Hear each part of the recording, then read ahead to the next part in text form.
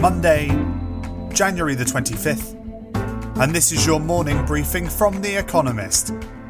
Coming up, America's mettle tested over Taiwan and Putin under pressure.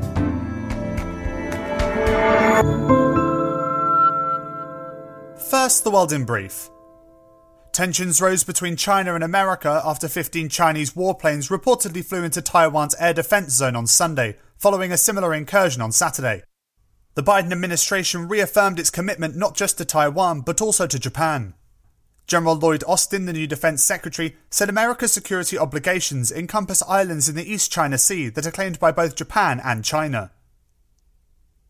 The UN's trade body reported that last year China became the world's top destination for foreign direct investment. The country attracted FDI worth $163 billion, compared with America's $134 billion. America had drawn in $251 billion in 2019 pre-pandemic and $472 billion in 2016. The EU suffered an even steeper drop, shedding 71% of its inflow during the first year of COVID-19. Poland's President Andrzej Duda called on EU leaders to increase sanctions on Russia over the treatment of Alexei Navalny, a leading opposition politician currently imprisoned on spurious charges. Vladimir Putin, Russia's president, faces domestic heat too. On Saturday, tens of thousands of Russians protested against Mr. Navalny's arrest. These numbers were doubtless suppressed by Kremlin threats. An even better barometer of public sentiment is the remarkable success of Mr. Navalny's video about Mr. Putin's personal wealth, viewed more than 80 million times since its release on January 19th.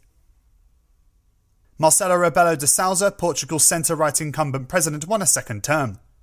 Voting turnout was low, as the country battles a worsening COVID-19 epidemic. It currently has the world's highest infection rate, according to Johns Hopkins University. Mr. Rebelo de Sousa stressed the need for unity to fight the disease. He has been supportive of the socialist Prime Minister.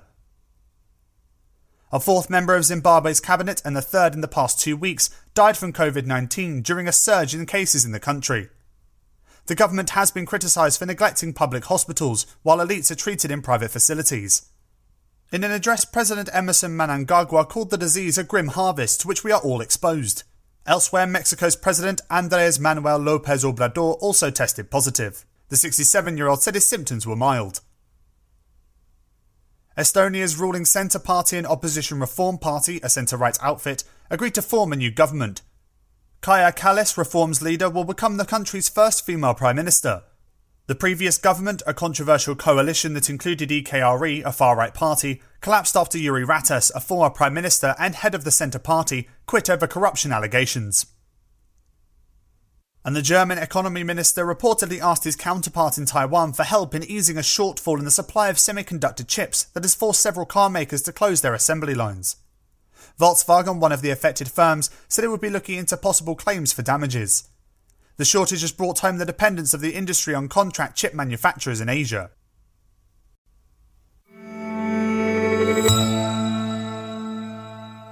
And now here's today's agenda. Blinken and you'll miss it. Tony's confirmation. America's Senate is set to vote on Antony Blinken's nomination as Secretary of State today. The outcome is in little doubt. He has spent 2 decades in national security jobs, latterly as Deputy Secretary of State under Barack Obama, and was reassuringly thoughtful in his hearing last week. But Mr. Blinken returns to a vastly different environment than the one he left. America's bungled COVID response has dented perceptions of American global leadership and ensured that much of the administration's attention and political capital will initially be spent at home. The consensus view of China has turned more hawkish than it was in 2016. Mr. Blinken will need to rebuild alliances strained by Trumpist unpredictability and woo Iran back into the nuclear containment deal that the previous administration scuppered. And all this while restoring morale, staffing levels and leadership at the State Department.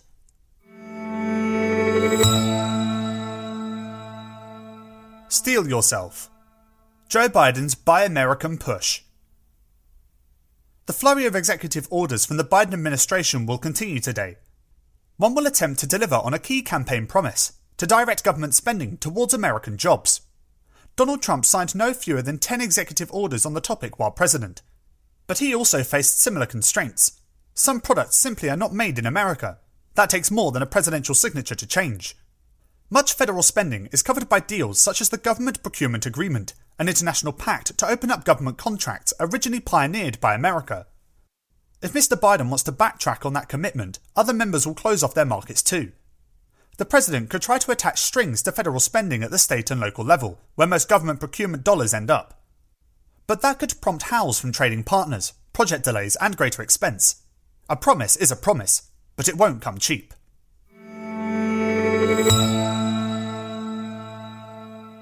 Not the same without the skiing.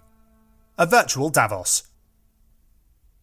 Thanks to the pandemic, this year's Plutocrats Ball has been pushed from January to May, and several thousand miles east from the Swiss ski resort of Davos to sultry Singapore. But the thought of leaving the usual time slot empty was clearly too awful for the World Economic Forum's event planners to contemplate. So political and business bigwigs were invited to a week-long virtual Davos 2, which begins today. The theme, which the WEF calls overarching, but others might deem characteristically woolly, is a crucial year to rebuild trust. Among those scheduled to attend are Angela Merkel, Narendra Modi and Xi Jinping, who may or may not be grilled on his treatment of Uyghurs, but don't count on it if past Davoses are anything to go by. Doubtless to the chagrin of the WEF's ringmaster Klaus Schwab, Joe Biden won't be tuning in, despite signalling a desire to revive multilateralism after 4 years of the Trumpian wrecking ball.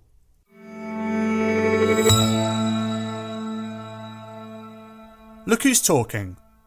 Turkey and Greece. After nearly coming to blows last year, Turkey and Greece will resume exploratory talks over maritime claims in the eastern Mediterranean today.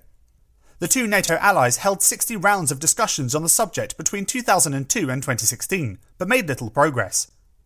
Relations have since soured. Last year, Turkey sparked a confrontation with Greece and Cyprus, both members of the European Union, when it sent a survey vessel, accompanied by Navy ships, into disputed waters. Greece responded with its own show of force. The EU agreed to impose sanctions against Turkey's government. The two countries may now be back on speaking terms, but are yet to figure out exactly what they are talking about. Turkey would like the negotiations to focus on a range of issues, including maritime boundaries, the demilitarisation of the Greek islands hugging Turkey's Aegean coastline, and airspace. Greece says it will only discuss maritime zones, but even that counts as progress.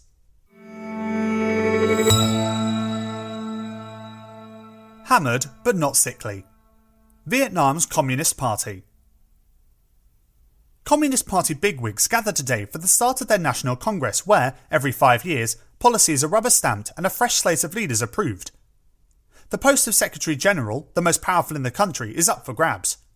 With just 1,548 recorded cases of COVID-19 and 35 deaths, Vietnam has handled the pandemic well. It was one of the few countries whose economy grew last year by nearly 3%. But there are still plenty of reasons for the new leaders to fret. China is Vietnam's biggest trading partner, yet its aggressive behaviour in parts of the South China Sea, claimed by both countries, is stoking anti-Chinese sentiment. The public has been airing its grievances with the regime on social media and the streets. And the buoyant economic growth of past years will be difficult to revive. Whoever becomes Secretary General will have little time to celebrate. Their to-do list is long.